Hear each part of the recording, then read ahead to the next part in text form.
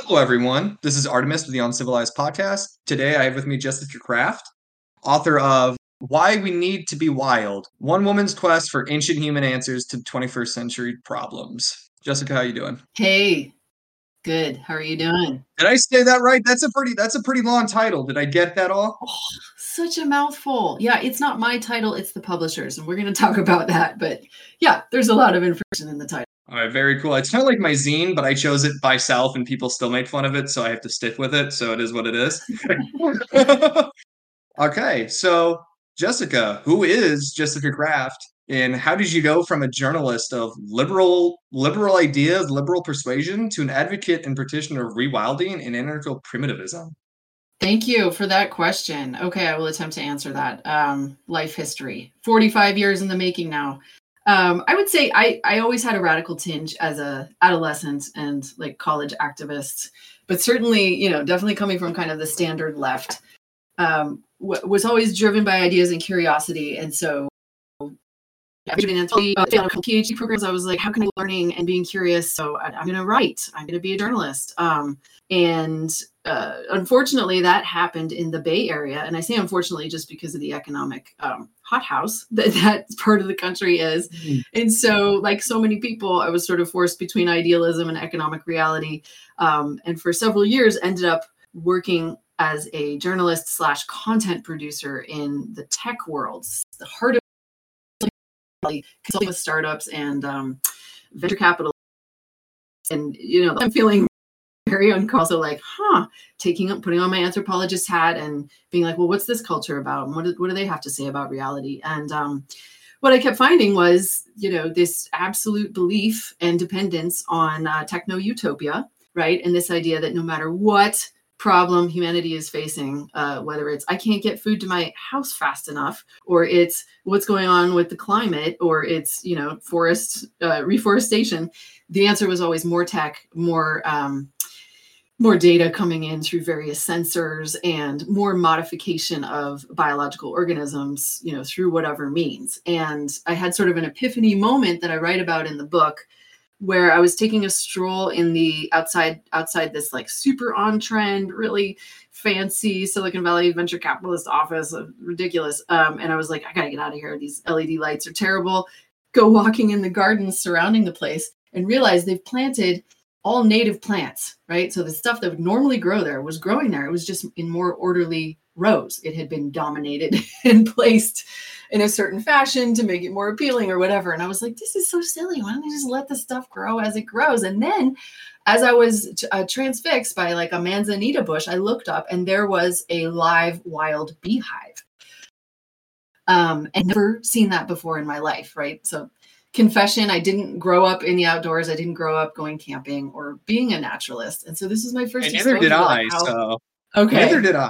I can admit that. You're good. I feel like we can make up for it deliberately, and that's the rest of my story. But so they're transfixed by this beehive. I'm watching them come in and out of the hive. They've all got a purpose. They've all got a job. Yet, it's not under duress. They're not being bossed around. There's no economic scarcity here. There's enough honey for everybody. They're doing what they evolved to do. And it all just seems so perfect and right. It was one of those sort of moments of sublime unity with me and nature. And then behind me pulls up like a, 4-wheel vehicle, some kind of ATV, and a maintenance guy's there. And he's like looking at the beehive like, oh crap, we got to get rid of that. So I rushed back in the office. I was telling people about it and they're like, yeah, we don't go outside. I mean, I'm kind of exaggerating here, but it was like, I was the one who was always needing the breath of fresh air. And yet at the same time, these were the same folks, my colleagues, who were complaining, I'm so stressed out, I'm overwhelmed. I can't parent my kid because I'm always working. An endless unending litany of complaints from them about this lifestyle that they were just continually perpetuating. So I kind of trace it back to that moment of being like, oh my God, I have to get out of here. I have to be like the bee in the wild hive. So then, got introduced to rewilding through various podcasts.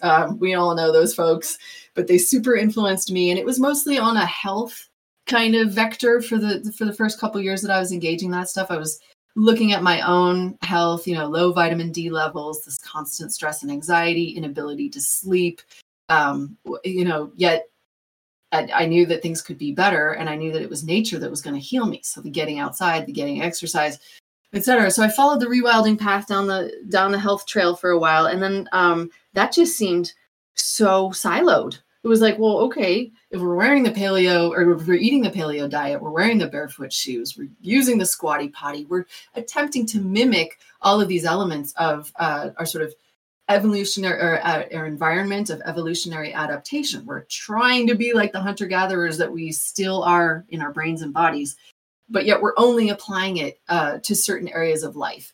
And so as I explored more, I'm, realizing, no, it's everything, right? It's how you talk to people. It's how you communicate, socialize. It's your work. Do you have enough autonomy? Are you feeling self-directed, or are you, in this complete delayed return world of like waiting for the day that you'll reap your harvest? And then, and it also has to do with your mental outlook, your psychology, how you're living.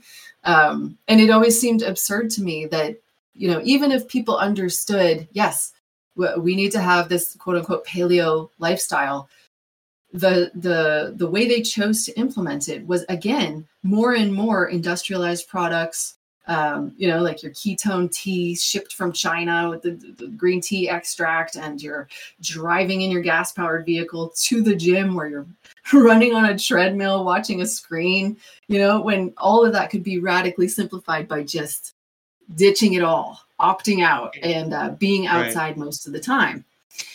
So that then led to an exploration of who are the folks living with, attempting to kind of get back to this Paleolithic lifestyle in more areas than just diet and fitness. So then I discovered folks at ancestral skills gatherings, people training others in the ancient human skills that we all have a birthright to learn. So the friction fire, and shelter building, and finding water, finding food, learning local ecology. I mean, it was a whole worldview shift for me.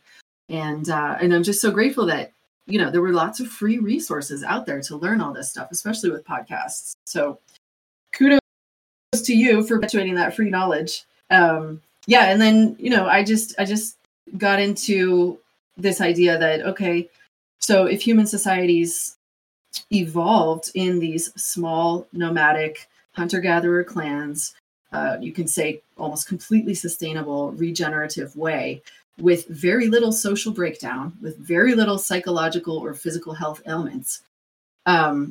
Bullshit. That's the solution to everything. And I know that's a romantic vision, but the data, the ethnographic data that I looked at from bioanthropologists who study current day hunter-gatherer communities, this is still the case for them, that they don't have these massive social ills that, we in Western industrialized civilization are constantly suffering from, and also normalizing, right? Like we kind of think it's normal to have all this trauma from our separation from nature. So then I was like, okay, I guess all institutions have to go, and bureaucracy is done, and the state, and, it was just, let's throw out everything and see what we're left with. And I was really beholden by that vision. Reading Daniel Quinn, reading Kevin Tucker, even reading, like a mainstream author like Yuval Noah Harari, who wrote Sapiens. And I don't like the direction that he takes that in, but he certainly laid out, with many flaws, our heritage, 300,000 plus years living as hunter-gatherers in these small anarchic bands. So it all just seems so convincing to me that, like, we are meant through the evolutionary process, which I do trust. We're meant, from the foundation of nature and every animist spirit that inhabits every part of nature, we're meant to live in harmony with it. So then how do we live, right? And that's what the book discusses. And I just don't try to rely on my own insights for that, because I think there's so many people out there who have experimented with a hunter-gatherer lifestyle and, kind of re-indigenizing themselves. And I know that's a fraught term to use too, right? Like, so I had to dive into all the issues of indigenous land rights and who really is able to, quote unquote, rewild today, in that it takes a lot of privilege, it takes a lot of resources, it takes intention, education, just to do these fundamental things that I believe is all of our birthright as a human, and treading very carefully on that territory where, it is incredibly unfair that folks who live on the land where I'm living now are unable to use the resources as their ancestors once did, as they may want to be doing today. So just opening myself up to like exchange, mutual education with a bunch of different Indigenous folks in California and beyond. And that was also incredibly edifying and inspiring for me too. So yeah, does that start us out? Yeah, you just summarized the whole book. Isn't that incredible, guys? Review's over. It's done. There it is. There's one more thing though that I didn't mention, which I think is like so key, which is that the book is from the perspective of a mother. And I was really kind of upset that whenever I was encountering kind of the hardcore rewilding world or the bushcraft world, even wilderness skills education, that it was so male dominated and it was so influenced by popular culture mythology about the lone man in the wilderness, sort of, hetero fighting the demons inside his head and outside his head and kind of conquering nature in order to survive and perhaps protect others. But really it was about him kind of achieving this heroic quest. Yeah, Malatha and I, a previous guest who's Indigenous, we have a term for those type of people, and it's either frontiersman or homesteader, because it's the same type of psychology of like, it's not I want to integrate with nature, it's I want to show even without technology I can still dominate it, right? There's still like an urge to overcome nature as opposed to like integration with it and the humility that comes with that. And the reciprocity, like you got to give back to it too. You got to be in relationship. Yeah. Okay. So that's how I'll refer to it now. The frontiersman. But yeah, I mean, if you look at ethnographies of most immediate return hunter-gatherer communities, it's not about a solo survivor. You really do need the community and the group, and there's an essential role for mothers and children and non-hetero males to play in the group's survival and in their thriving and in their rituals and their culture. And so it just seems to me like our culture right now, where we're beginning this fascination, this sort of getting into the more mainstream romanticizing hunter-gatherers, but also looking at the truth of the health of that lifestyle in all dimensions, that we're forgetting that that's a community lifestyle. They're social animals, absolutely dependent on those relationships, instead of just the independent individual kind of DIY. Although that is important. Every individual needs to stand alone at certain times, but that's not the majority of the life. It's in the togetherness. So seeking that out for me and my children, I have 2 daughters, that's part of the quest of the book. Yeah. I mean, I totally agree. And we'll eventually round back to this issue, but being the issue of the male dominance, and like we talked about, like, it takes a village and look how egalitarian it is. It's like, then why aren't we making an effort to reach out to people that would benefit from this? That's always been kind of like, I'm not deep into the rewilding like culture. Like I practice on my own, just, by the nature of where I live and how I live, things of that nature. But yeah, there's a lack of, like, we talk about community and like how important community is and that civilization kills community. So like, where's the community in rewilding? Where is that at? It's very temporary. Yeah. Right. You're there for the gathering and then it's gone. Or whatever. Yeah. And don't get me wrong, I've heard people make really wonderful connections, but that doesn't seem to be the norm, unfortunately. Yeah, and there are some spin-off communities. I mean, I know of like many, many folks who have tried to set up their own, kind of eco villages or ancestral skills kind of communes, and they're really wonderful while they last. But unfortunately, because of all of our inner trauma, right, we don't grow up knowing how to do that, and we don't have intergenerational groups of people trying that. It's usually folks of a certain age. So I think those are the missing components. Is like, you really need families, you need elders, you need young folks. And then I don't know how they're going to get the training in group life, but right. People talk about, Kevin Tucker says this all the time, like rewilding, this journey away from civilization. It's a generational one. It's not something I can do in my lifetime, but it's hopefully something I can begin and we can carry on.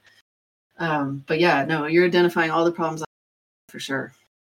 Yeah. Before we move on to the next one, that's been a conversation I've had with some people, is this idea that we can just walk into the wild and be fine. There's so much, I mean, for those that have read Freddie Perlman's Against History Against Leviathan, this idea that, we've internalized, we've put on the armor, we put on the mask, right? We've internalized so much of this that the thought that we could just like walk out there and be fine. No, how do we know we're Right. not carrying the inner logic?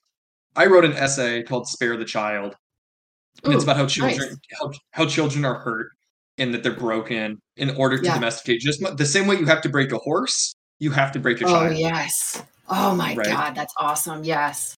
And I'm so typing that this down. idea that we can just walk out and be fine, like, yeah, don't get me wrong, like walking out there is part of the healing process because you can't heal without walking out there. But walking out there is on its own not the solution because you're going to carry all of that trauma with you.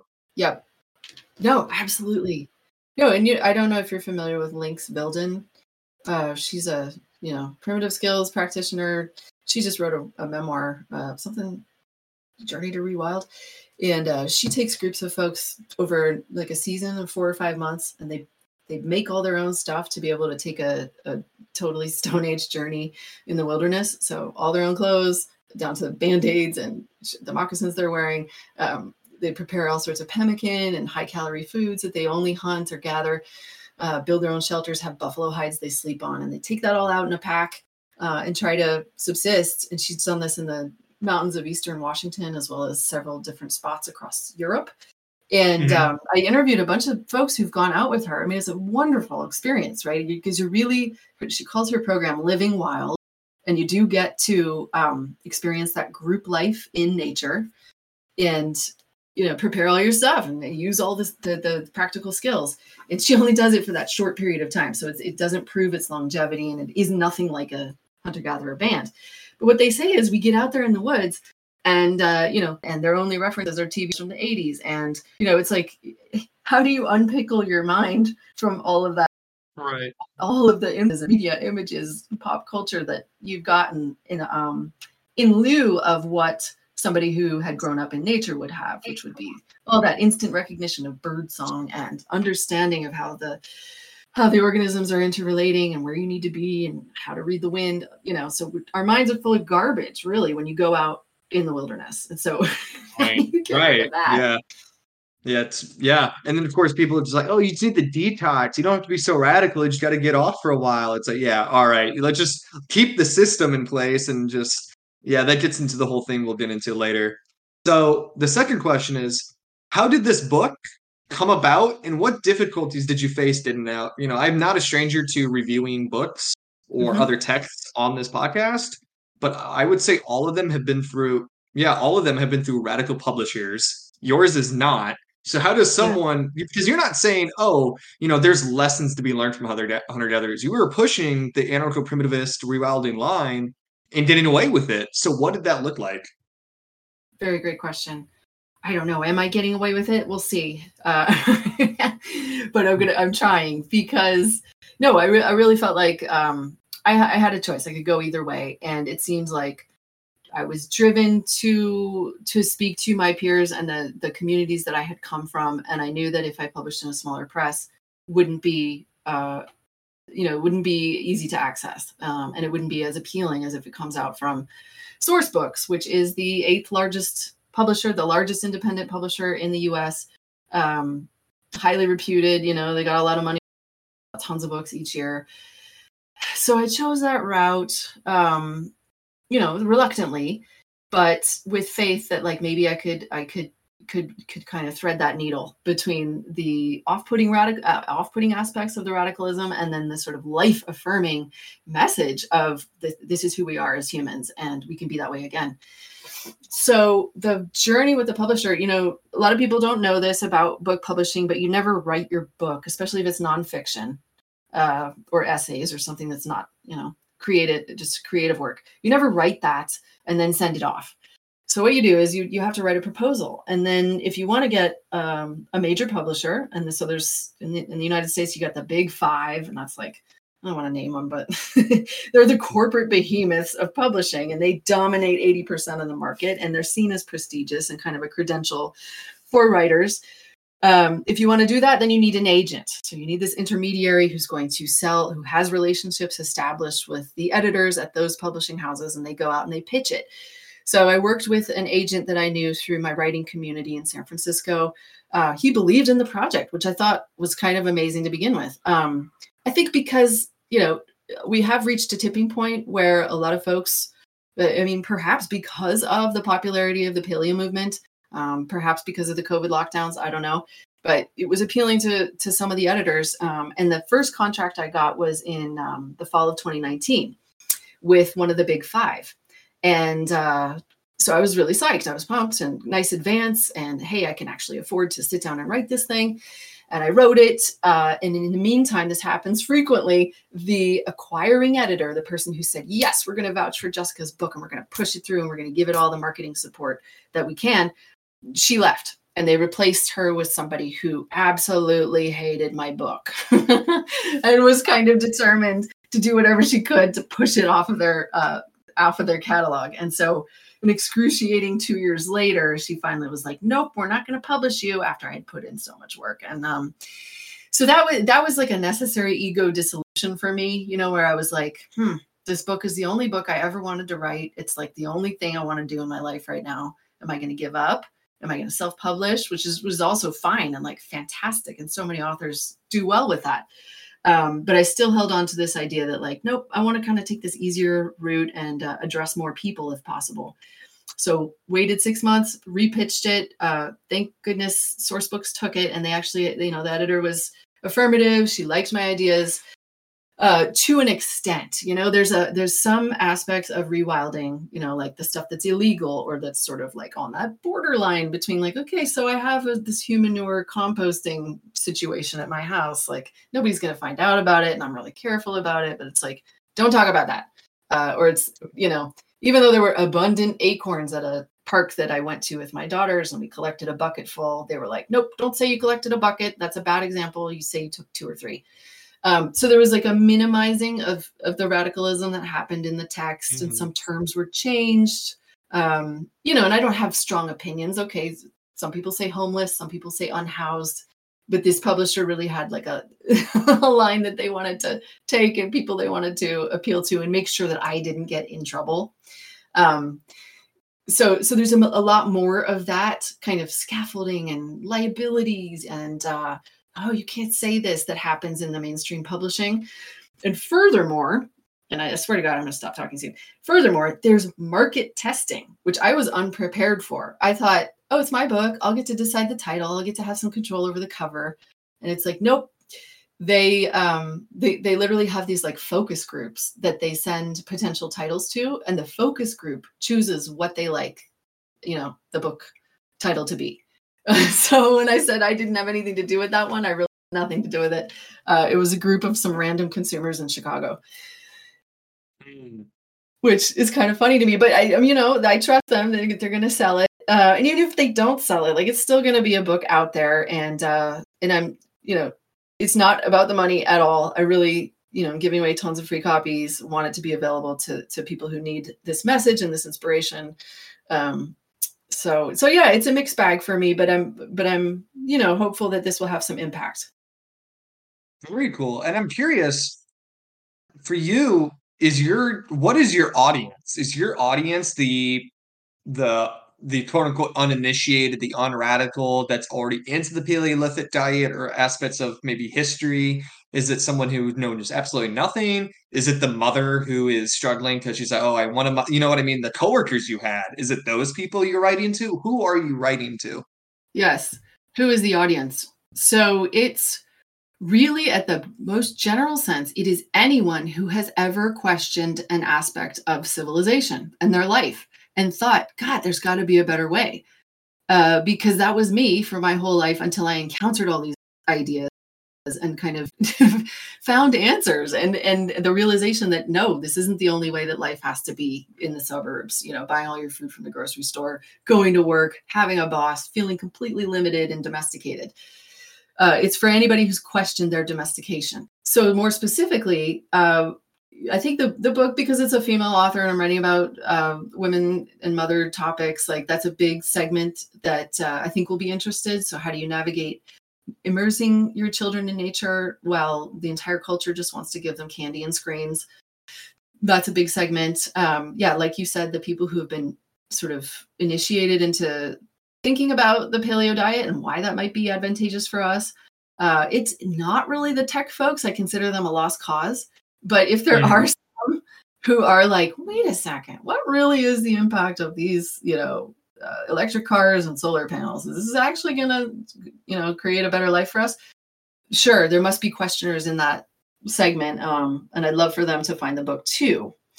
And then I also wanted to celebrate the communities that I spent time in. So the book is sort of like an homage to them. And, a lot of the folks that you and I know in common who have been living, their boldest, bravest, badass lives for decades and, trying to celebrate them and give them more attention. Very cool. Yeah, I like that a lot. It's obviously touching the different people in different ways because what's your interest, So I appreciate that a lot. Something I want to kind of go back. I find it interesting that more and more people are coming to anarcho-primitivism or rewilding this way. Is I came into it through anarchism, right? I became an anarchist in community college when I found Kropotkin, and then from there I always kind of had like a techno skepticism, and I was like, oh, I wouldn't being Tarzan would be cool, right? Like when I was younger, yeah. But then I read it and I was like, this all kind of came together for me. I read Kaczynski, Industrial Society Future. I read Zerzan. I read Kevin Tucker too. I read Ishmael by Daniel Quinn. All the big names. But it's interesting. I came through it through radicalism, but a lot of more people are coming for the way I say it. I came to primitivism through anarchism, but a lot more people are coming to anarchism through primitivism. There you go. Right. And I find that really interesting. It is. And yeah, totally. For me, it's like, is there a cultural difference or we don't have a difference in emphasis, right? Like, are you coming to primitivism because of the health aspects? And yeah, surely anarcho-primitivists generally are, but the anarchist primitivists very much see it also in this more holistic sense. But is it a different emphasis? Does it matter? Or does it really just come down to the individual? You know what I mean? There's so many interesting questions that come with that. I know. Well, can we just ground it all in nature?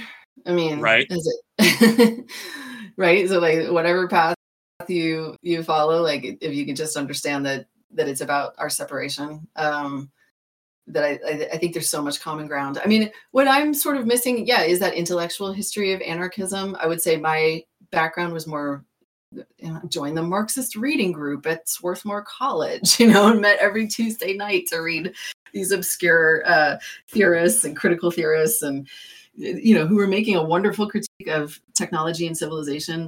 This was in the 90s. So postmodernism was all the rage, which now I'm sort of like, oh God, why did I spend 4 years studying that?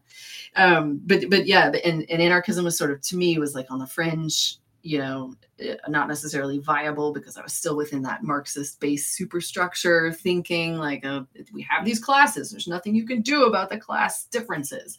But then with anarchism, just and grounding it in hunter-gatherer anthropology and studies of current day groups, like seeing the true leaderless, acephalous social organization, and that being, is such a great way to live that it's like, I've dissolved my understanding that hierarchy is natural, right? There's only a few natural hierarchies, which have to do with predator-prey and seniority in groups.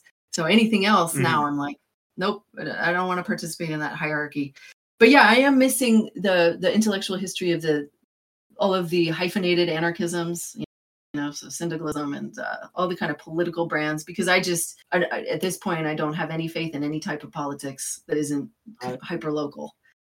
Right. And I find that interesting too, because we're talking about the benefits, right? And how healthy they are, that's all that. And what's so funny, as soon as you talk about that, even the radicals are like, well, do you want to die because you stub your toe? They don't have modern medicine. And it's like, what's so funny is it's like, sure, like you have problems that will exist. They're not those problems you think they are. But what's funny is they will create this wonderful techno utopia, and they're like, oh, there will be no more war. Racism will suddenly go away for some reason. Sexism will suddenly go away for some reason.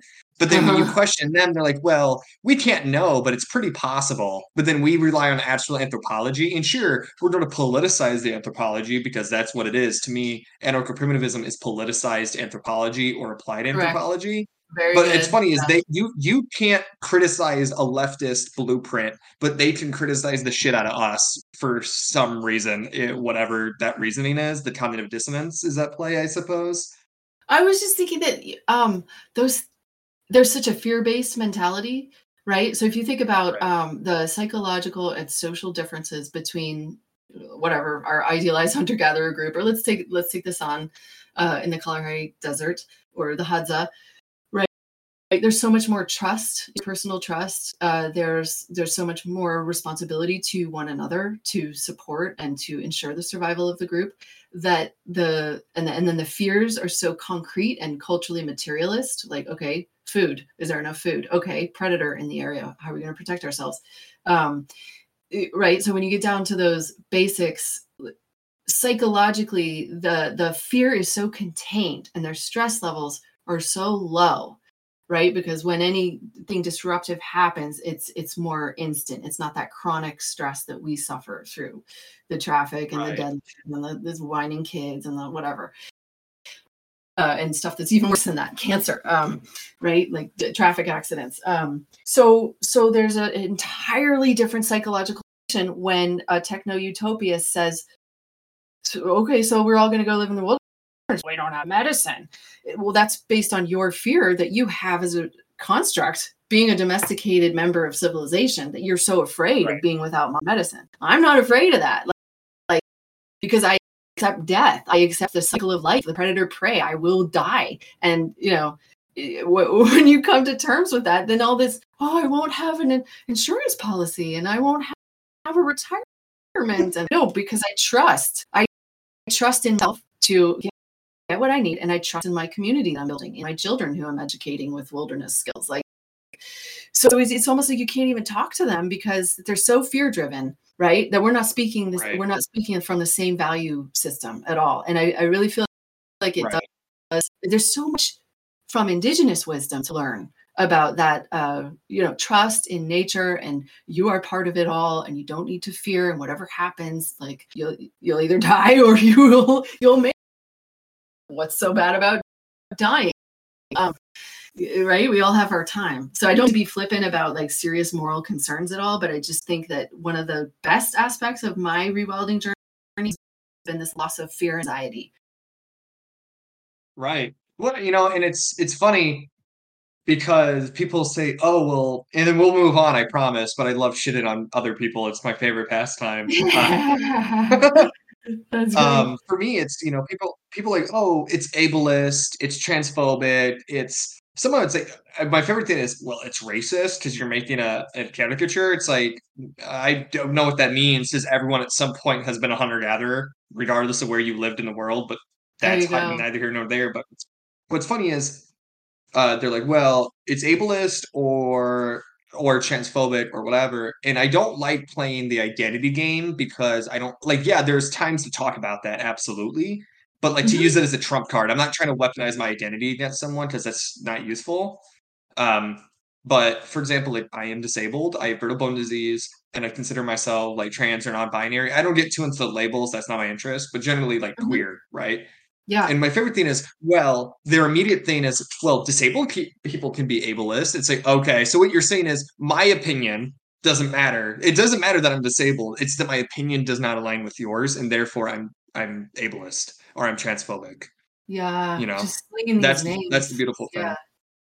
Right. They stick a label on you because what they do, instead of engaging with it, well, if you're ableist, then anyone that associates with you is bad, and I don't have to argue with you because you're bad. Mm-hmm. Yeah, right. I mean, there's just so many arguments, and once again, these aren't just ideas pie in the sky. Like, oh, we could build a society like this. It's like, no, look at how societies were.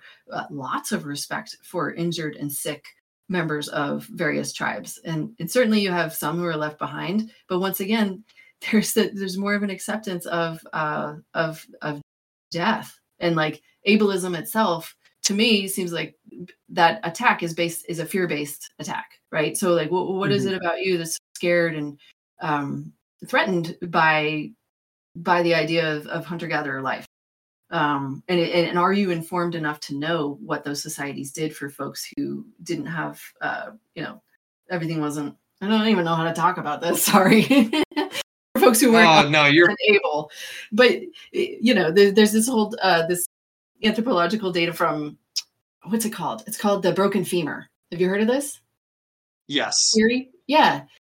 So I don't know how many thousands of years ago it was, but archaeological find that a person who had their femur broken at a young age, which is a catastrophic injury for somebody without modern medicine, and this person was nursed and taken around and totally supported until they died of old age, which is evidence for that kind of care that people think that primitivists don't advocate for. So I just don't think these arguments hold weight when you go and look at how the societies actually operate. Yeah. I mean, think about, now I'm blanking on it. The longest living Neanderthals were all disabled and injured. The longest living Neanderthals, is it Shenandoah 1 in Shenandoah Cave? I want to say it's Shenandoah 1. He was missing the eye. He was probably deaf in both ears. His humerus was like basically gone. Like this dude, and he had no teeth, meaning someone, either he did it or someone had to prepare food for him, and they had to move to account for his speed. And these are nomadic people who are now moving slower but accommodating. And here's the thing: fundamentally, it's like, well, I don't want to live that way. It's like, okay, so let's break this down. There are mines. We're not getting around the fact that people have to be in mines to get what you want. So you believe that what is essentially the global south should be enslaved for your comfort. Yes. That is what you were saying. And I'm sorry, the proletarian revolution isn't stopping people having to go in the mines. The people's mind is not solving that it's exploitation, right? So I don't buy that. And yeah, like, primitivism's not a utopia, but utopia won't exist. And I'm very tired of these chronically online people making up a fantasy land that everything's going to be perfect. There will be no conflict. Everyone's going to be treated entirely fairly all the time. There won't be, any interpersonal conflict. Sorry, that doesn't happen. The basis is, how do we respond to those things? How do we respond to those things? And what is the scale? That's what matters. It's not that we can get rid of it, but how can we manage it? That's the question. Love it. I love it. Well, I don't know. Maybe you heard that's about just this my crazy Q? idea. No, just kidding. Just kidding. Yeah. When Q comes, everything's going to be all right. I don't know. So another argument, though, is to turn the tables on. Be like, okay, so what kind of care and concern is evidenced by a society that puts most of its old folks in homes, right, with complete strangers on life support? Like, what kind of life is that? And you're not willing to take care of elders, but these societies are. So I think all of those negative arguments could be flipped back at us. Exactly. And I think it's unconscious for so many people. This traumatized civilized life has been normalized. So it's more like a teaching moment of like, okay, really, you think life is so great the way we have it now? Why do you think that? Mm-hmm. Or how we could have it in the utopia, you keep saying, yeah. Right. Yeah. So kind of going on the continuation of like radicalism and clarity, in the beginning of your book, and some people are not going to see why I care about this, but you have a notes on terms and a really solid introduction. I think it's really nice because it helps people understand this is what the book's about. Even if you don't know anything about rewilding or anarchism or primitivism, here's what I'm talking about. But you're also not doing this like, oh, I'm just appropriating like hunter-gatherer life or indigenous aesthetics for my own aim. You're centering it in it. And so I appreciate that a lot.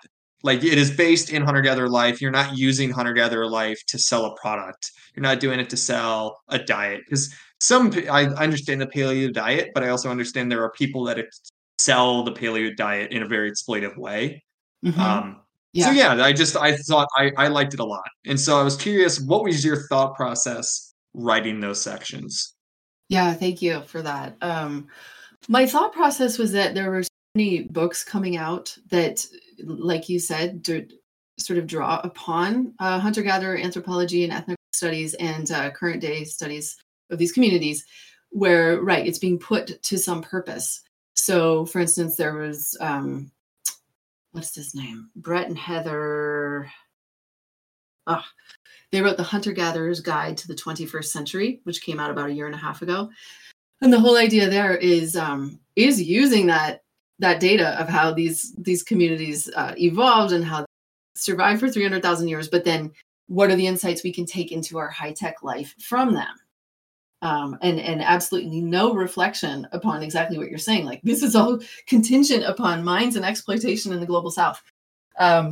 So I was just seeing like a flawed interpretation of hunter-gatherer and paleo life, where it's like, okay, we can keep everything the same. We'll just the bright green stuff, and we'll incorporate all this great bioanthropology to be living these healthy lives in industrial society. And I heard very few people, except from the anarcho-primitivists, that no, that's impossible. You can't do that, and that is doing a disservice to these communities. It's kind of a sacrilege to our birthright as hunter-gatherers to think that we can keep existing in the way that we are, with all this comfort and convenience. It's anathema to that lifestyle. So I wanted to really ground it in that and make it thing that this is a book. This is from my own personal epiphany. It's not just an academic conjecture. It's not just a study. This is like, oh yeah, when I approximate hunter-gatherer life myself, when I'm spending all my time outside, when I'm finding my food, I am thriving. And I know that from from so many years not thriving. So there's the personal, there's the anthropological, and then there's the statement of like, everybody's getting it wrong. We can't just incorporate this into techno utopia. That's never going to work. Right. Yeah, I just never quite understood. Oh, I'm sorry. Go on. Oh, I just want to say there's so much caveman bullshit too. Like the folks, the uninitiated into the G life, like, right? Like, they're brutish, they're nasty, they're short. The lifestyle is somehow completely backward and regressive from where we have come as democratic, enlightened global capitalists. And so I want to also flip that around and say, nope, it's exactly the opposite. They know what they're doing. Right. That's the funny thing is, we live in a society in which one president can apparently derail the entire destiny of our nation, as people like to express, the so-called enlightened democratic capitalist. It's like, but is that a good point? Like, wow. Or we talk about we're so desensitized to imperialism and war that we almost kind of just mention it, but it's like, they don't do that. Yeah, they have conflict, but they don't wipe each other out or attempt to control each other. But we're the ones that know the right way. But how about this? The fact is, they are continually under pressure to integrate into so-called modern society, but they refuse to. It's not because they're unintelligent. It's because they know who they are and what they're what they are and are not willing to do. Yes, the last holdout. Yeah, and not to put too much anthropocentrism either. Like, the modern industrialized domesticated human is unlike every other creature on Earth, right? So it's not just hunter-gatherers. And that's why I try to bring in a lot of natural history in the book and talk about like the life of the fox and the life of those bees in the hive, because we're going against the rules of all of the cultures of the non-human world. And so much evidence against this particular lifestyle. Yeah. And I mean, that pulls back to Daniel Quinn's idea of taker and leaver, that, you may compete, but you may not wage war. Mm-hmm. Right.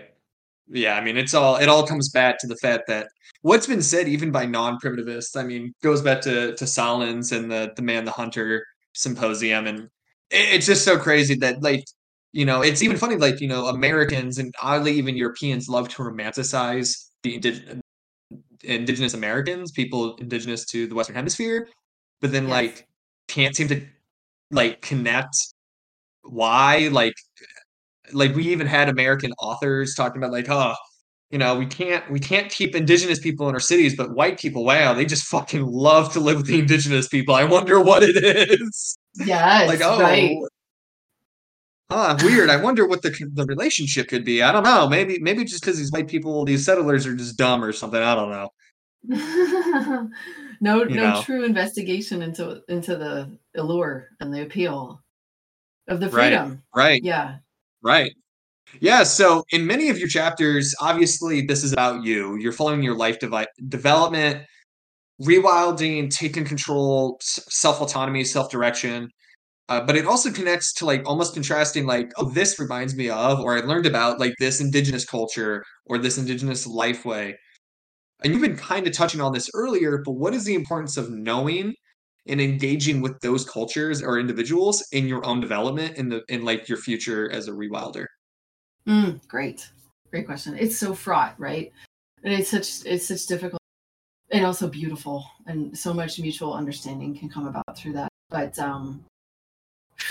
where to start? I mean, I guess when I was training to become a naturalist, that's this like UC course, certified California naturalist, and 10-week course, and the textbook would sort of mention traditional ecological, like just a little sort of token mention of this vast body of what we could consider science, if we wanted to observation that's been for thousands of years, and it's just like a tiny little paragraph in the course book. That pissed me off, and when I would go on field trips and ask people presenting all sorts of native plants, like, how did people use this, and they would speak only in the right? So like, California buckeye, they throw it in a stream and it was on the fish, and then they would pull the fish out, and just this idea that all the animals are dead, all the native Californians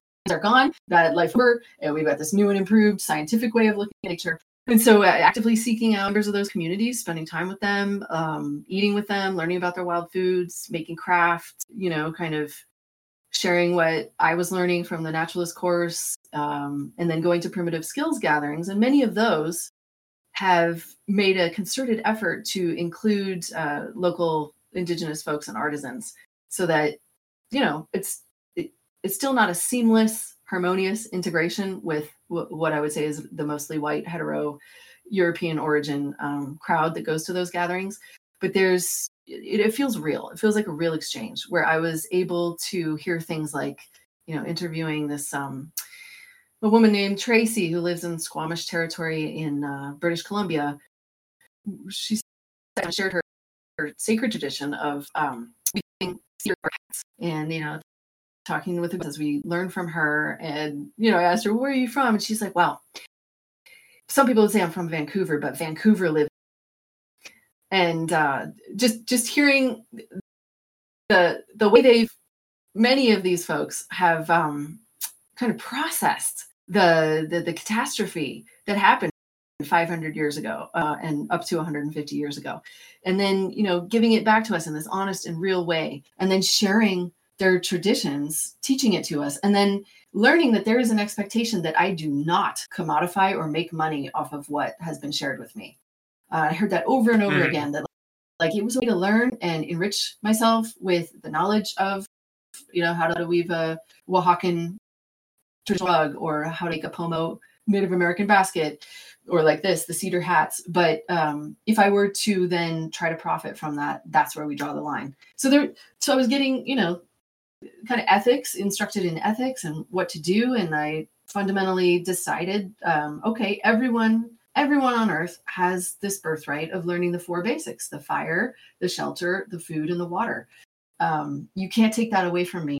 That can't be called cultural appropriation.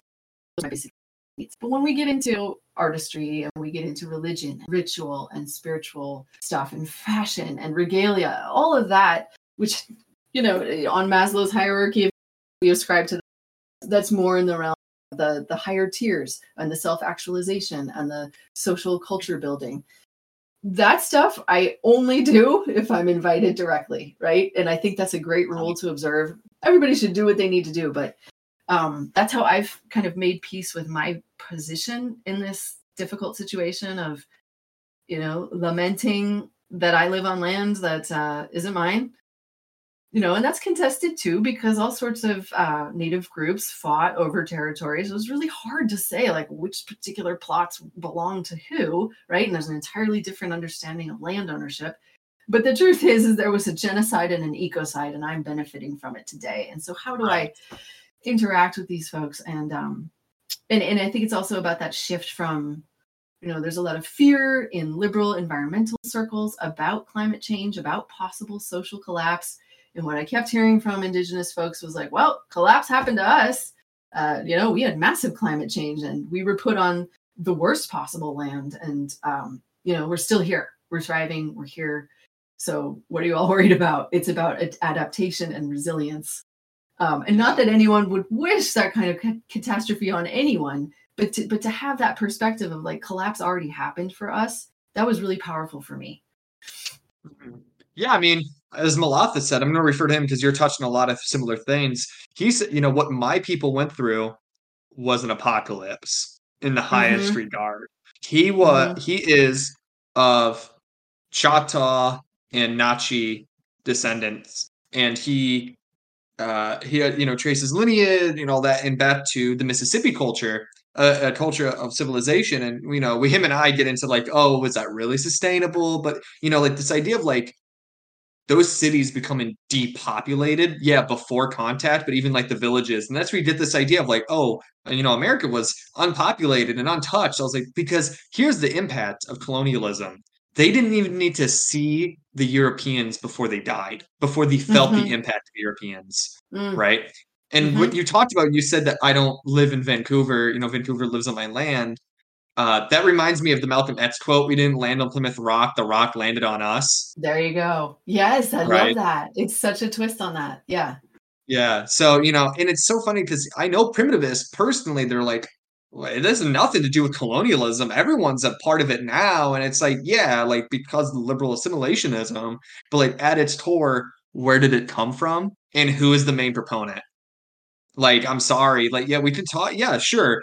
More and more people of different backgrounds are integrated, but that doesn't mean colonialism's irrelevant or that like indigenous struggles aren't relevant. I think again, it's that homesteader mentality. Like, oh, I just want to go and do what I want on land and not have to care about what that impact might mean or what I'm carrying, the privilege that might have allowed me to do so, but not other people. It just that's crazy to me that we can't talk about it. And sure, there's nothing like I'm not interested in white guilt. White guilt's a bunch of liberal bullshit, but there's something to be said about being able to be open to conversation and dialogue about where you are in society in relation to someone else. Absolutely. Oh, thank you for that. Yeah, so much resonance. I mean, what's interesting is some of my understandings were challenged by folks I spent time with. And I'm not coming down on one side or the other. So I spent a lot of time with Jamie Van Lannen, and he's hardcore primitivist, but he's an anthropologist. Do you know him? Jamie? Yeah, Jamie. So he's featured in the book across a bunch of chapters because he really has like deep wisdom, spent a lot of time in hunter-gatherer communities and doing his own ethnographic work with indigenous folks in Alaska and in a position he had. So what he found to be really difficult was this line between wanting these communities who have really only modernized in the last 50 to 80 years, wanting them, with the guidance of elders who are advocating for this, to retain traditional hunting practices. And, in Alaska, it's a whole different world of subsistence, foraging and hunting, and people have a lot more rights, and certainly the indigenous have much more opportunity, land access and hunting opportunities there.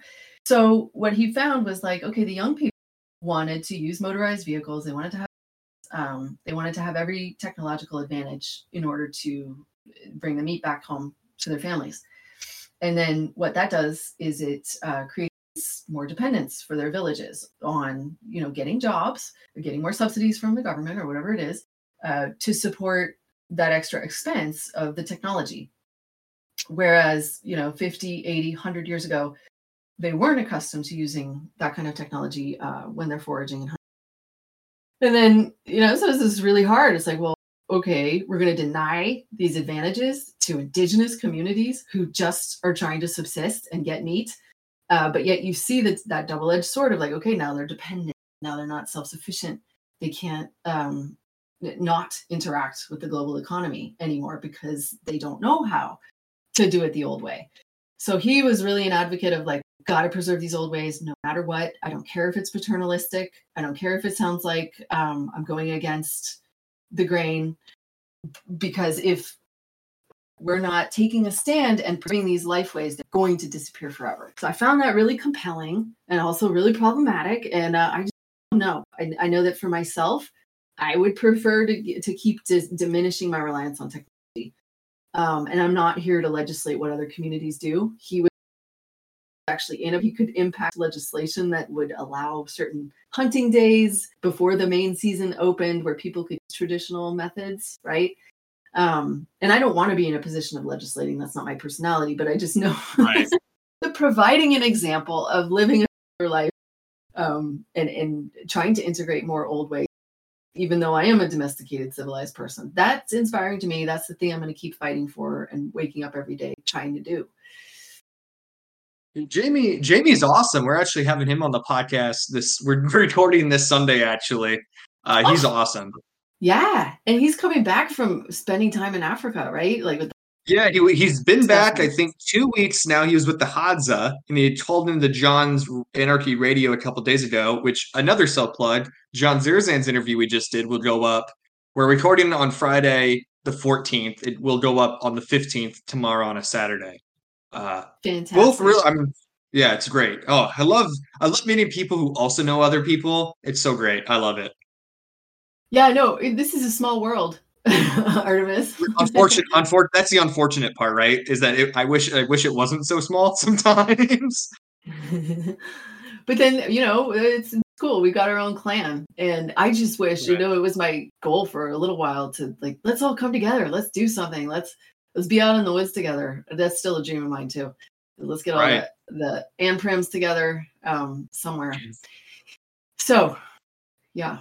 Good. Yeah. I'm glad you're talking to Jamie. He is, like you said, so inspiring and so hardcore. I mean, he's unaffected by a lot of liberal propagandistic attacks. He doesn't abide by them.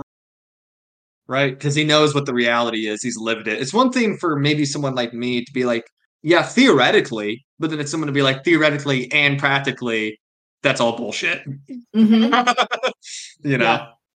So, yeah. So we're continuing with the theme of the conflicting identities and privilege and all that comes with that. In this book and in other spaces, you've mentioned like the masculine or like the machismo or the frontiersman bend in rewilding and in anarcho-primitivism. What is your perspective rather on what causes that? And what is your aim, or what do you think people should do to overturn the gendered culture, I guess, of rewilding? Mm-hmm. Yeah, I'm gonna have a cliche pat answer for you with which is patriarchy. And then the solution really is for more people to familiarize themselves with what it is like to live in an egalitarian hunter-gatherer band. So, this idea of egalitarian is that you can have separate roles for genders. There can be proclivities, and those are celebrated, and they're also the egal in egalitarian is equally valued, right? Whatever the one group brings to the table, the other group brings something else to the table. That is all part of the subsistence. So whether you're bringing 60 pounds of foraged roots or bringing that eland that was shot with the poison dart arrow, both of those are needed for the group's survival. And so one isn't valorized over another. And there's this really interesting thing that happens in hunter-gatherer communities called reverse dominance, where somebody who achieves something that might be seen to give them some sort of power or edge over others deliberately holds back from gaining any kind of prestige or power, right? So and I know this is true of some of the Hadza communities and, many hunter-gatherer communities, but if a man makes a kill, like a heroic, glorious kill, brings back a large animal to feed everybody, people will make fun of him, right? There is no way he is getting the ticker tape parade because they know that if somebody doesn't hold that humility, that like, okay, it was by chance, it was skill, but it doesn't matter because we're all equal. We're all sharing. And then he will be given an honor, perhaps portioning out the first parts, the most, the delicacy parts of the animal. But there's no sense of. And also in these bands, there are no celebrated leaders, chieftains, kings. So once that develops in society, right, and the advent of patriarchy, that's just sort of been naturalized, that like, the men are on this heroic quest. We need to celebrate them for their accomplishments. But actually, in human evolution, if we did that, that's dangerous, because then that man has too much power, he takes advantage, the group fails. So so it really is a product of our dependence on agriculture and on industrialization that we can afford to heroize men so that they get big egos, get a lot of power. And yeah, so I think the cure is just lots more information about how we evolved in social groups, and that the role of women was not subjugation, it wasn't less than, and it also wasn't more than. I know a lot of people are trying to matriarchal cultures these days and show like, oh, women used to be in charge and men were their slaves, and certainly there have been pockets in history where that occurred, but I don't see that as a sustainable, nor has it proven out in terms of longevity in human history. So what we really need is that yin yang.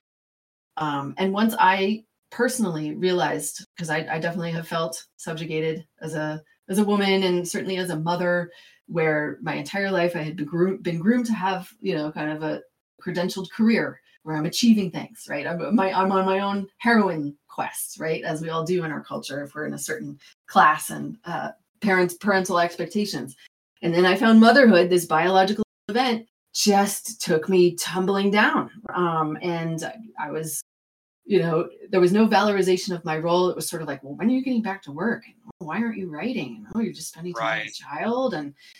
And having to reconstruct the value of raising a child as the most important thing I could be doing, and not in a cliched kind of right-wing, I got to be on the farm and I got to be taking care of right. This essentialized like motherhood or something like that. Yeah, no, but just this idea that, hey, this is really important work, and all of you criticizing me, you have mothers. How do you think you got to where you and so there's scenes in my books where I sort of contrast what I do see to be the heroism of mothers with the sort of inflated, egoistic, macho wilderness man stuff. Right.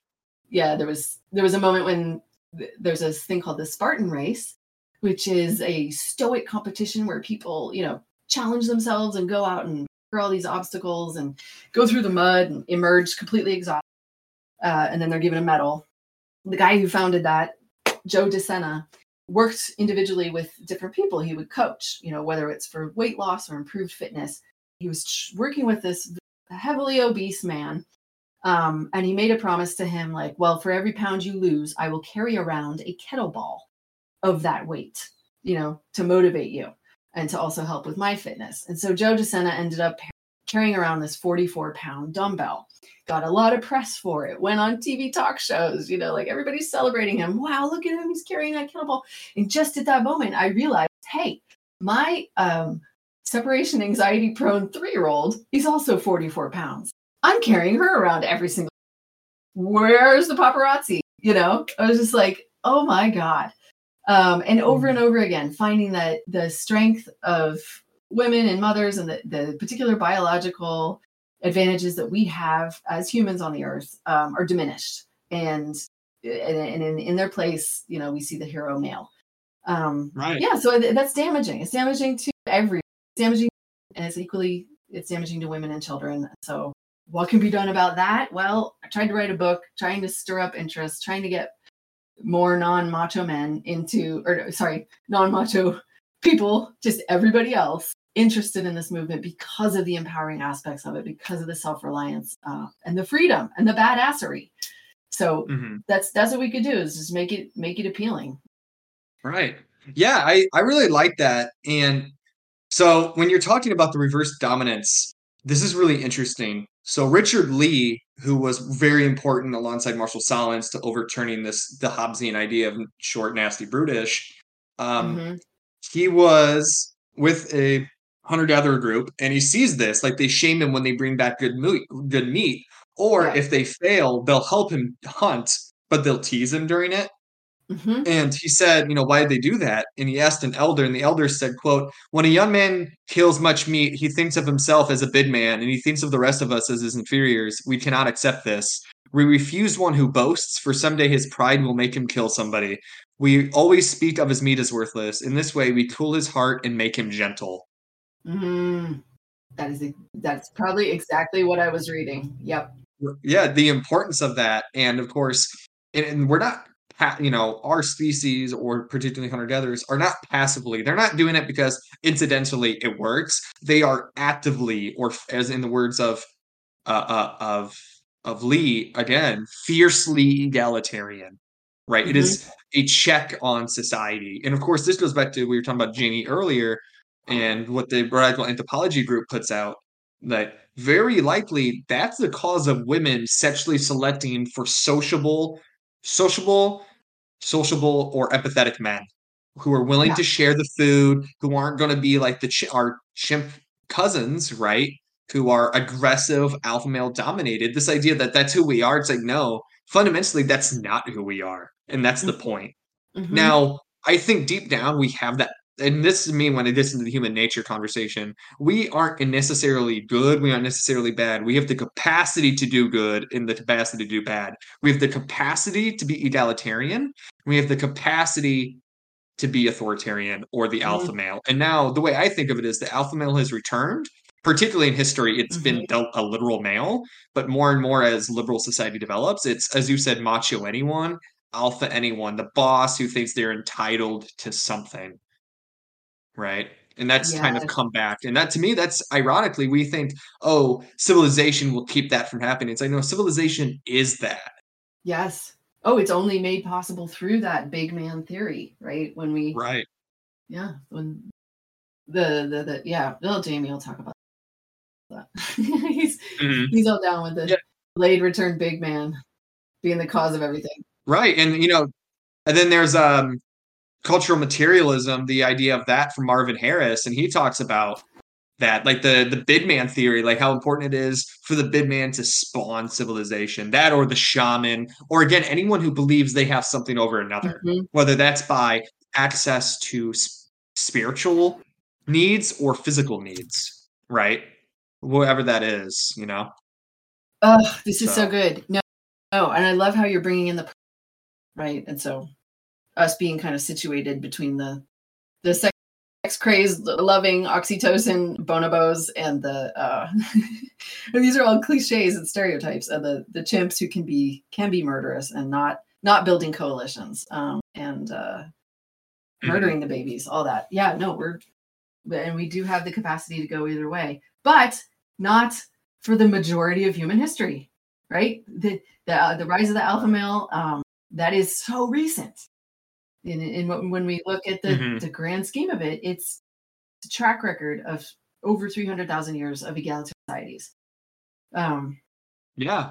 Or if you want to take a more Zerzanic approach to say something kind of weird, is that, like, fundamentally, what's the difference between us and like some of our related other Homo species? Because if you want to, you can make a pretty good argument. I was an anthropology major for a time myself, and I really like the idea, like, taxonomy, in terms of taxonomy, there's really not a really good argument for all the differentiation of our human species, to be honest, especially in terms of, like, when they're like, oh, in terms of behavior, the tool making, that's what starts us. And it turns out they're actually millions of years older. The first tools go actually way back, right? Or like fire, or the even if you want to get into the proportions, right? The human proportions. All right, then Homo erectus, the line between an archaic Homo sapien and a late Homo erectus, it's a very thin line. So it's like, arguably, it's not just 300,000 years, or even in some cases 500,000 years, depending, but like millions of years of this shit working. And it's not, again, passive. I mean, this idea of this reverse dominance, this had to have been going on for a long time. They are actively choosing to live a certain lifestyle. And, maybe some of it has to do with climate that allows agriculture. But you don't see a lot of evidence for sedentary hunter-gatherers earlier, right? And what Jamie, referring to him again, talks about, like, self-aggrandizing agents. These people who had realized, well, if I just manipulate some people or if I do this, it helps me. Maybe it's not as malicious. It's a slow building, right? That you don't see where this leads because you don't have hindsight to look back and say, well, that didn't fucking work, right? Right, exactly. You know? You don't have your control But in group. fact, I mean, Yeah. it's either a couple 100,000 years, which is a long time, or literally millions of years of our species in our family, in the family tree, actively choosing a sustainable, egalitarian, anti-authoritarian Mhm. lifestyle. And if that doesn't, what I don't understand is, well, I mean, and we'll move on to the next question, I promise, but I'm loving Yeah, this. no, me So too. It's what great. I yeah, what's interesting is, well, if you argue, well, you can't go back because that's ableist, or you can't do this and that. I mean, isn't that funny that it's not all that dissimilar from like the arguments in favor of colonialism that we need to civilize the savage, Mhm. right? Like fundamentally, if you believe you're doing a service by keeping civilization around, shouldn't that extend to forcing people into your society? Well, no, I don't think so. It's like, but that's what civilization is, because there is no choice. Yes, exactly. Right, and so there's So yeah, it just doesn't make sense. and there's a cadre of liberal anthropologists who really don't see the advantages of remaining hunter-gatherer groups, where it's like, nope, they all need education, they need to be modernized. And these are the folks who understand the the damage that was done. And they're still like, well, it's wrong to deny them access to everything that the Western world has to offer. Offer what? That's, well, like, what is it? What does it offer? Like, well, art and cell phones, and well, they need to be connected. It's like, well, good for them. They're already connected. Good thing they already have food. And the only reason they might be suffering from like from a lack of for if they are suffering need, it is because of us and the conditions we've put them in, with the Hadza being for, or even the sand people being forced into the margins of Yeah, ecologies, right, of environments, that like these people are maintaining equitable lifeways in an unequitable right. world, which is insane to Yeah. me. That shows how resilient they are as a culture. Oh, and yeah, all props to the Sentinel Islanders, right? And the Warani. Oh my. These people who are, like we said, like you keep talking about, there's this ferocity, this fierceness, which us domesticated people have lost in a lot of contexts. But this idea that like our Mhm, lifeway is worth dying for, it's worth killing for, to protect it, for the mhm. good of the group, right? I mean, you cannot escape Sentinel Island if you show up there; they will hunt you down. Yeah. And I'll be honest, man, all power to him. You want to bring Jesus Christ, which is the spiritual disease, and if you want to bring like COVID to them, which is the physical disease, I don't give a shit. I'm sorry. I don't know. I Ah, mean, uncivilized, as we say, we're uncivilized and unapologetic, so maybe I'm not that sorry that you get what's coming to right. you, but maybe that's just me being a misanthrope or something like that, right? I don't know. Let's just who I cares don't about know. the labels? I'm just yeah. What's that instinct? How do you really feel? And you're so Yeah. knowledgeable about all this. Like I'm just loving it. Yeah. No, and one other key anthropological concept, just to amplify, is not only is there that forced humility that happens, the reverse dominance, but Mhm. there's demand sharing. So it's not like some government Yeah. bureaucrats there saying, okay, here's your meal ration, here's your meal ration. No, I mean, sometimes people have to Right. get up and demand, hey, I need my share of that animal. Um, and you got to give it to me. And then, okay, all right, you can have your share, I guess. So there's all these conflicting forces. It's not kumbaya. It's not the rainbow festival out there. There is those tension dynamics, but with that tension, you keep the hierarchy from forming. It preserves the egalitarianism. So yeah, super important. Mhm. Yeah. Yeah, I like that a lot. I mean, again, we're not finding utopia, but maybe, in my opinion, maybe the closest thing to it, which is then again, it's not a lack of conflict, it's conflict resolution. And again, going back to fear, not being afraid of conflict, Yes. not being mediated. Oh, I need to call the police, Hmm. or I need a mediator, which is of course mediation between two parties, and bringing in someone you both trust is different than calling in the fucking police or some other government agency, right? Or some fucking distant bureaucrat to fix it for Yeah. you. It's about being not afraid, fundamentally. Yeah. Yes. That okay. We got a theme to this podcast. Right. Yeah. Yeah, basically.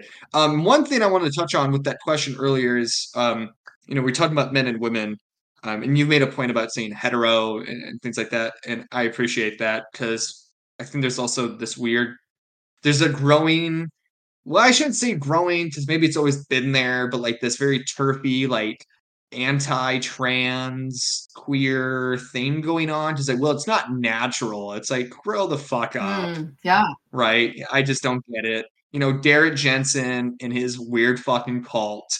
I think deep down, to me, they're the anti-civ or anti-tech version of like Westboro Baptist Church saying God hates fags, and then a bunch of them end up having like affairs with a man. At some point, I have to suspect Derek Jensen might be in the trans woman. I'm sorry, I gotta assume Wow. that at some point. Yeah. Right. All right. Not Yeah. And I know people that are like, well, even from primitivists and non-primitivists, well, you're trans, so why are you primitivist? It's like, what? Yeah. Like, they're like, well, you wouldn't have HRT and surgeries. It's like, and here's the thing with non-primitivists, particularly, it's like our transness is so historically relative. Mm-hmm. It really is. Like, this expression of gender. And sure, like, when you look at how some hunter-gatherers view gender, and this is historically the case, that gender and sexuality are closely tied. So being a homosexual man, and there is oh my God, I'm blanking on the author's name, Society Against the State. I'm blanking on his name now. Oh well. He wrote that in one hunter-gatherer group he was living with or was talking about is there was one who he performed what were typically female Yeah. roles because he was gay. Uh-huh. Because he wanted to be penetrated. He is the quote bottom, which historically is essentially related to femininity. Yes. Right. And so sure, like our conception of transness is very different than like their conception of gender. And I'm not going to say like two-spirit people are trans because I'm not applying modern labels to like more historic and ever developing identities. That's not my place to apply that to, but there obviously are affinities. But yeah, it's interesting that there's not a lot of trans people, and maybe that gets into the fear again. I'm not afraid, but I know also my relation to hormones is different than my friends. But I have a friend who is a radical primitivist, but she is on hormones and she's pursuing surgery. She's like, hey, she makes the joke, hey, as long as everything happens after I get this, that's all right. She sometimes makes that joke. Yeah. She's like, but she's also like, fundamentally, yeah, I might struggle with dysphoria, but like, I'm not willing to enslave some African children to make my hormones. And also, like, I'm not willing to kill the earth for it because that's what it is. When people are like, well, you don't have to, it's like, I'm sorry, but you do. Right. That's just the truth, whether or not you want to admit it. It's funny because Karl Marx said that we need to criticize all that exists. But for leftists, it seems that they are unable to do so if it's something that they like. Yes. Nice. Yeah. We uncivilized just like to shit on leftists. It's just a pastime. No, good company. I appreciate you going into territory, right? We're such a cultural minefield, cancellations right and left for people's attitudes towards trans, and yet, like I said, and like you said, so much evidence historically and from indigenous cultures past or present that the gender is not a binary. Even when we look at the biological level, right? There's no such thing as like, oh, there's only two, there's only double X, there's only XY. Like there's such a profusion of genetic information about how gender shows up, how sexuality shows up, right? Down to and if we're getting culturally materialist, we can't ignore that right? There's so many biological options. And also, like I said, like I'm uncomfortable legislating and telling people what to think about who and if people should be excluded. Like that's not what I want to do. I don't want any part of that. I want people to be voluntarists, right? Coming to a movement because they're excited, they're interested, and not pushed away because there's prejudice. But grappling with this, I mean, obviously you're getting deeply into it and looking into the science, the history, the art, the religion, the context of trans identity, of gender fluidity, non-binary stuff. I think it's amazing, and also that's not who I am. And so for me, I'm just like completely identified as a hetero woman, and I just want to be in a space of respect for things that I don't encounter in my subjective experience, right? Like how am I supposed to make a judgment about that? So thank you for talking about that.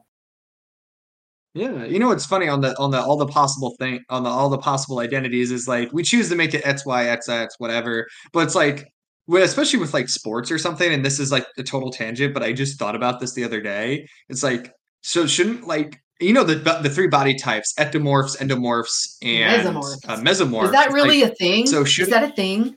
like whatever that is, let's take that as like a thing, like Yeah. because that's just as bullshit as I gender. mean, it It's like, sounds a little so should we? racist. Yeah, I don't know. Okay. I mean, that's like the three body Yeah. types, like the lawn and lean. Yeah. Yeah, it's like should we segregate based off body type? Because is it fair for like an ectomorph to compete with a mesomorph? Like, is that fair? Like to me, like that's really like, or if a like I know I have friends who are identify as female and they assigned female at birth with very high testosterone, right? Should like, and that gets into that. It's like that by almost like historic conditions, she's not really a woman because she's broad shouldered. Like I remember in high school, she could like arm wrestle like football players and win. So it's like, is that like what was the Olympic runner? She had the natural high testosterone, so they didn't let her compete. right. Like fundamentally, a lot of it naturally comes down to it's not, oh, are you a woman, but do you fit my idea of what a woman should be? Yes. Which is a fundamentally different question. Yeah.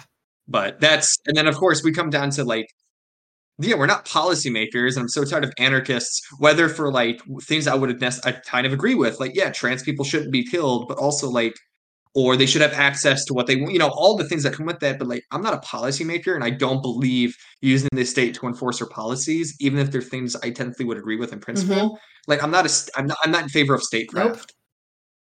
Yeah. Right. So that, no. It is what it is. Keeping on the topic of controversial conversations. Oh my goodness. COVID-19 was a great thing that happened to the rewilding community, and everyone agreed to disagree, and no one had any hard feelings at all. It was the model UN. Yes, it was.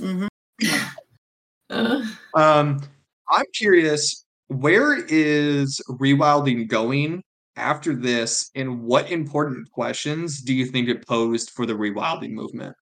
Yeah. Well, okay, let's stick with the positive. So, I'll get to the negative. I mean, you're asking questions like I'm some sort of, I speak for rewilding, and I definitely don't. I only have my observations. I should frame it like this. What is your perspective on rewilding is going? Yeah. I don't want to be the queen issuing her mandate. So what we saw was that, people who had been accustomed to practicing ancestral skills and being self-sufficient had a great time during COVID because they weren't dependent. And a lot of those folks were living rurally and also made decisions to, whether they ascribe to the idea of like COVID pods or like just keeping your infection within a group. They were already living in small situations. So all the stuff that was going on in urban areas really didn't affect them that much, except when they went to go visit relatives or going to the city for supplies. That's right. I would say the majority of my contacts were very skeptical of the vaccine, of any kind of mandates about masks.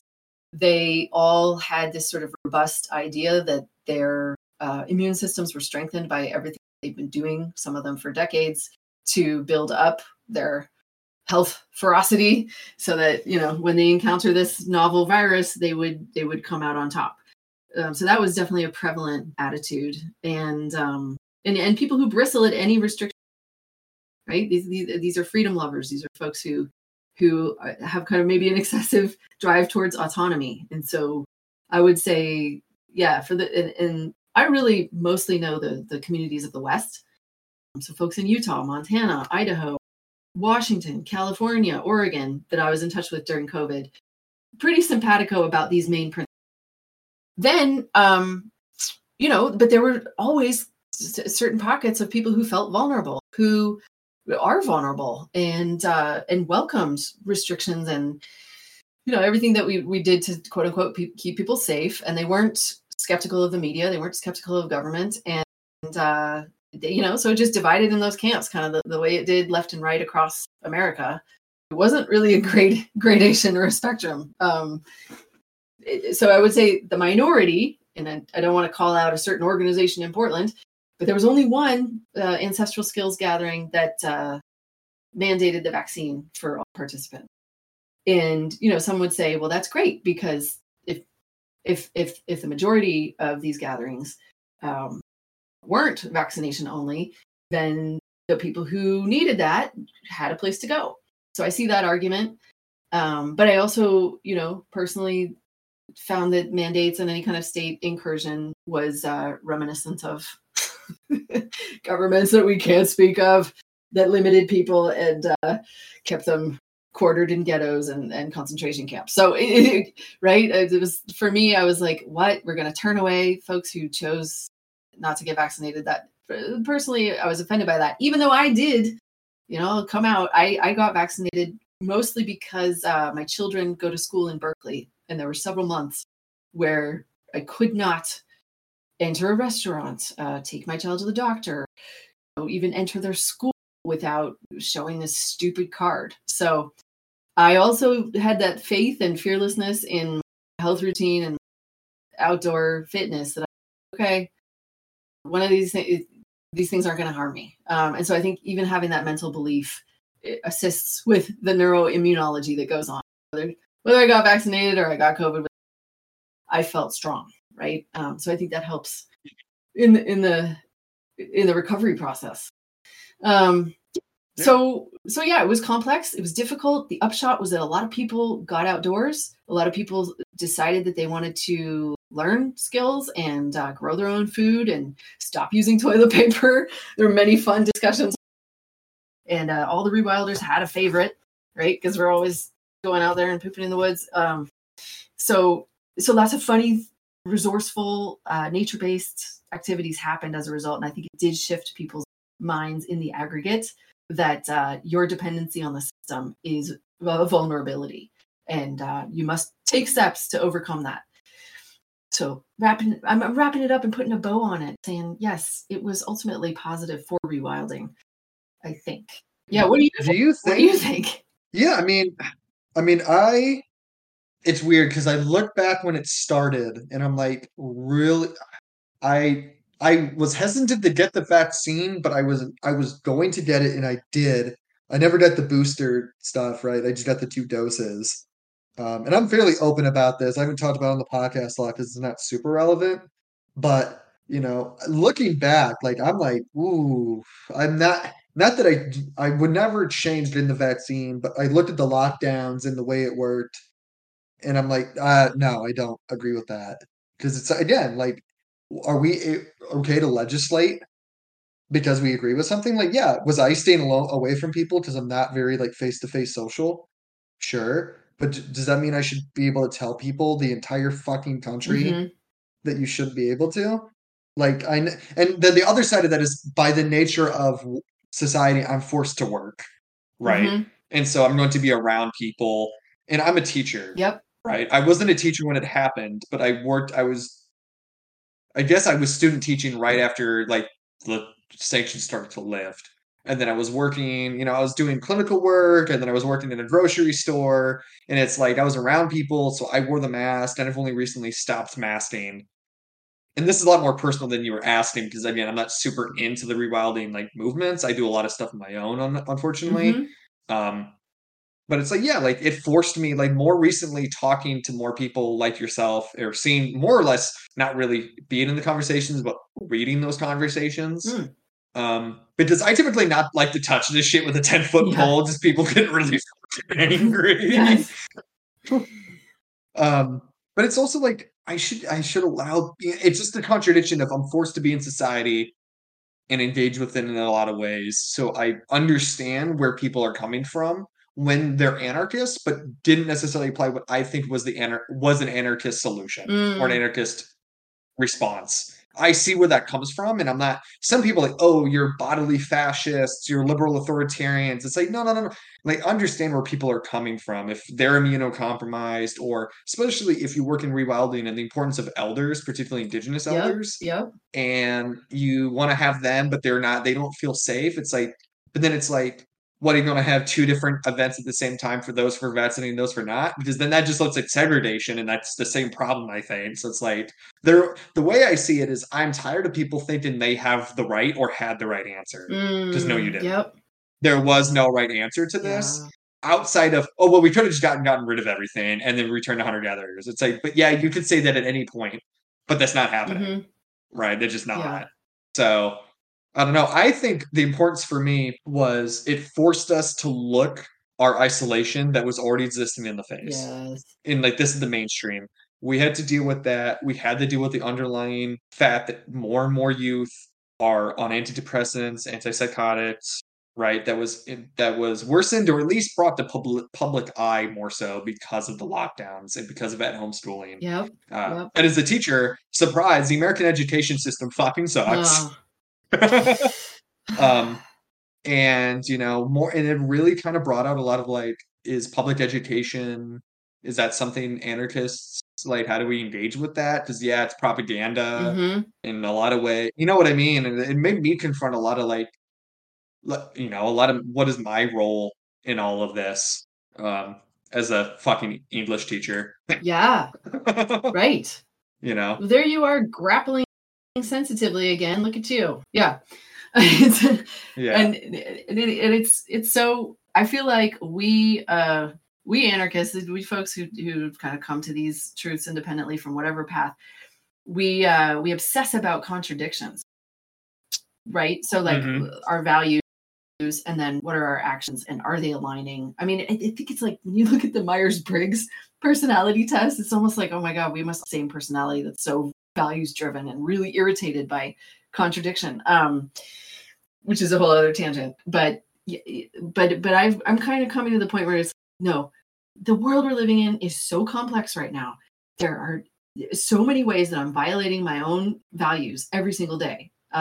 And then certain people choose to take a stand. So I have this wonderful friend, single mom, who has decided never buying packaged meat again. Any meat she gets, she's going to either have roadkill or farm it herself.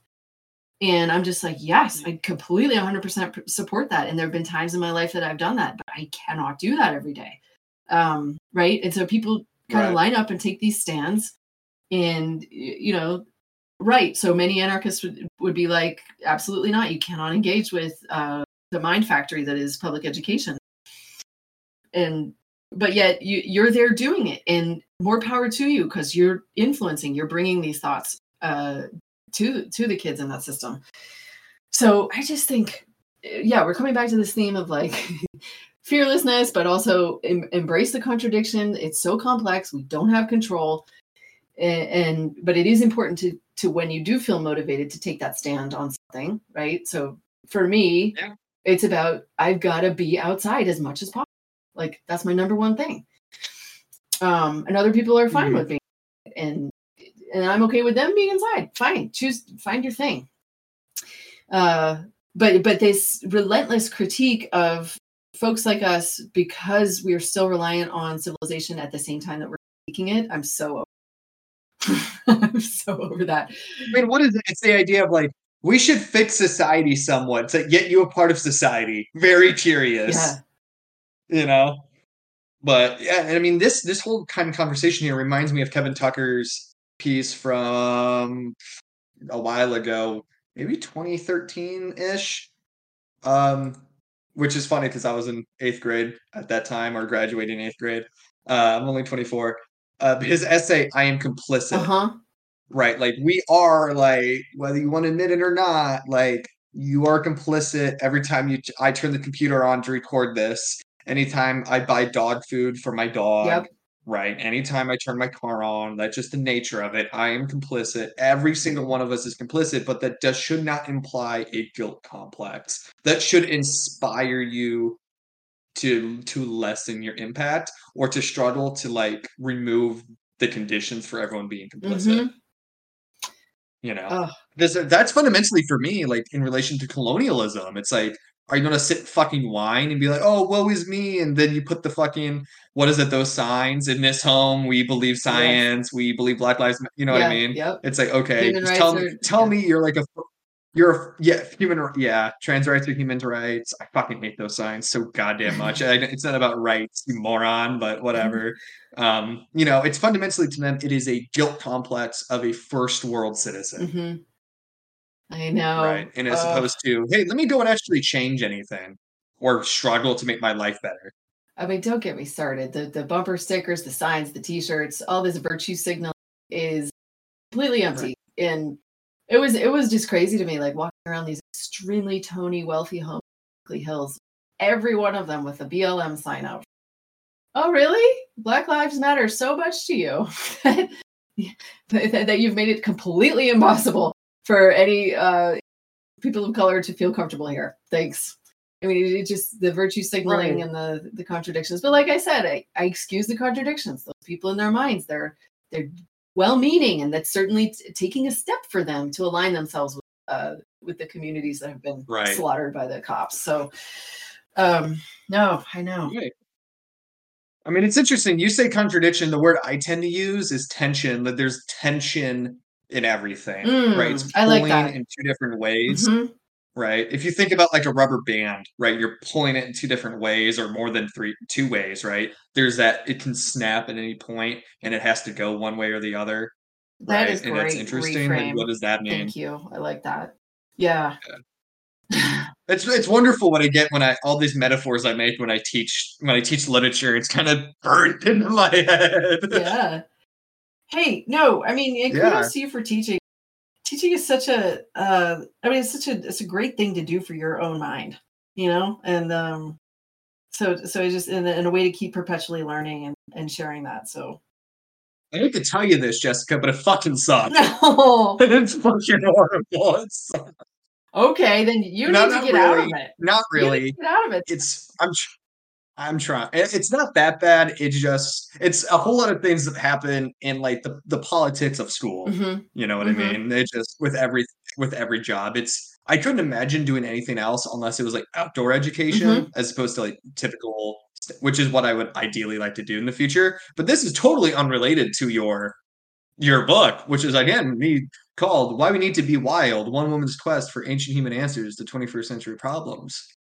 So, Jessica, how can people find your book and support you? Thank you. Well, my website is my full name, jessicacarewkraft.com. And on that, I have press, articles I've written, upcoming events. There is a book tour happening across the West Coast mostly, but also if you want me to come to your community, please invite me. And if you, I also have resources on the website for all the things I talk about in the book. So the wilderness skills education, the primitive skills gatherings, a lot of the artisans and radical rewilders that I profile and spent time with. That's all available on the website.